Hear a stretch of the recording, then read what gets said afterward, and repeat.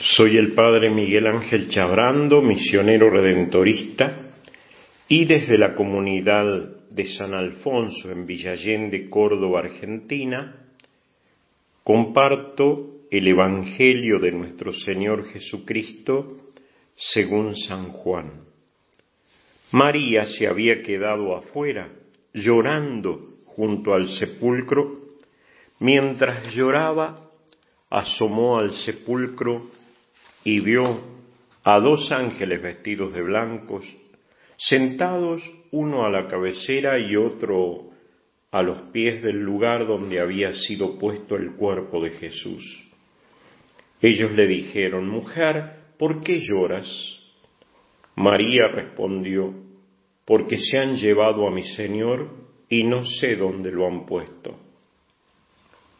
Al decir esto, se dio vuelta y vio a Jesús que estaba allí, pero no lo reconoció.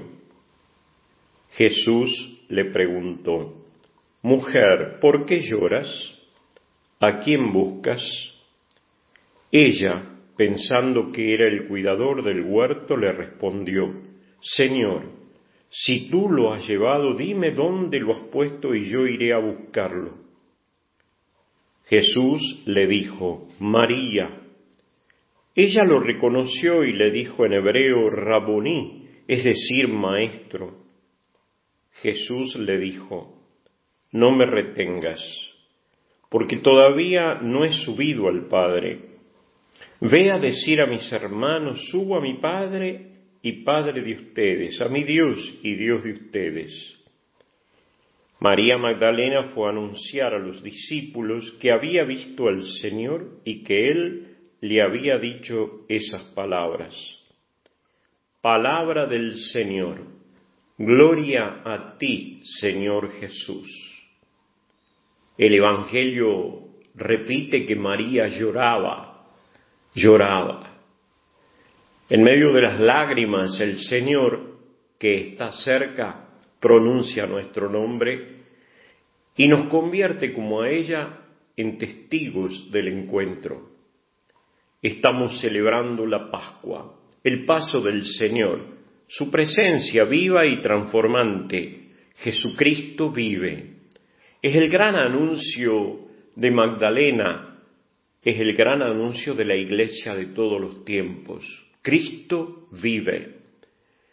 El Papa Francisco en 2016 declaró a María Magdalena apóstol de los apóstoles, la que anuncia a los apóstoles que Cristo ha resucitado, que Jesucristo está vivo.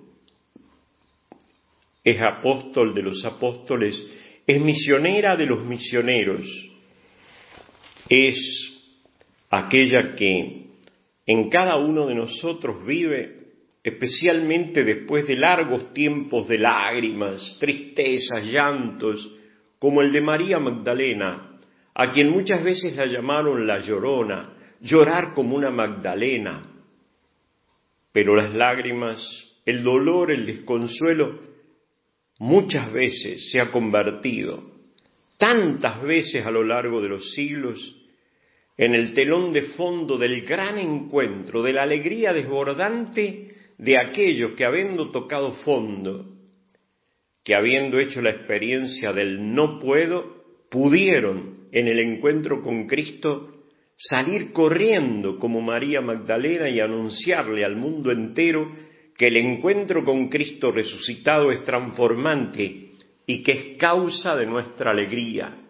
Con María Magdalena, con María de Nazaret, con todas las Marías y con todos aquellos que, como los apóstoles, hicieron la experiencia de correr hacia el sepulcro, como Pedro, Juan, como todos los cristianos, que desde las lágrimas, el dolor, la impotencia, el sufrimiento, el límite, claman al Señor y se encuentran con Él, escuchando como María Magdalena el nombre, María, y ella le dice: Raboní, maestro mío querido, Señor, vives, y desde hoy eres nuestro maestro, Eres el motivo de nuestra alegría y el nombre del gran anuncio.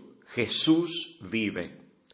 Feliz Pascua para todos aquellos que, como María Magdalena, conocen el llanto y también el consuelo y la alegría del Señor Jesucristo resucitado. Felices Pascuas.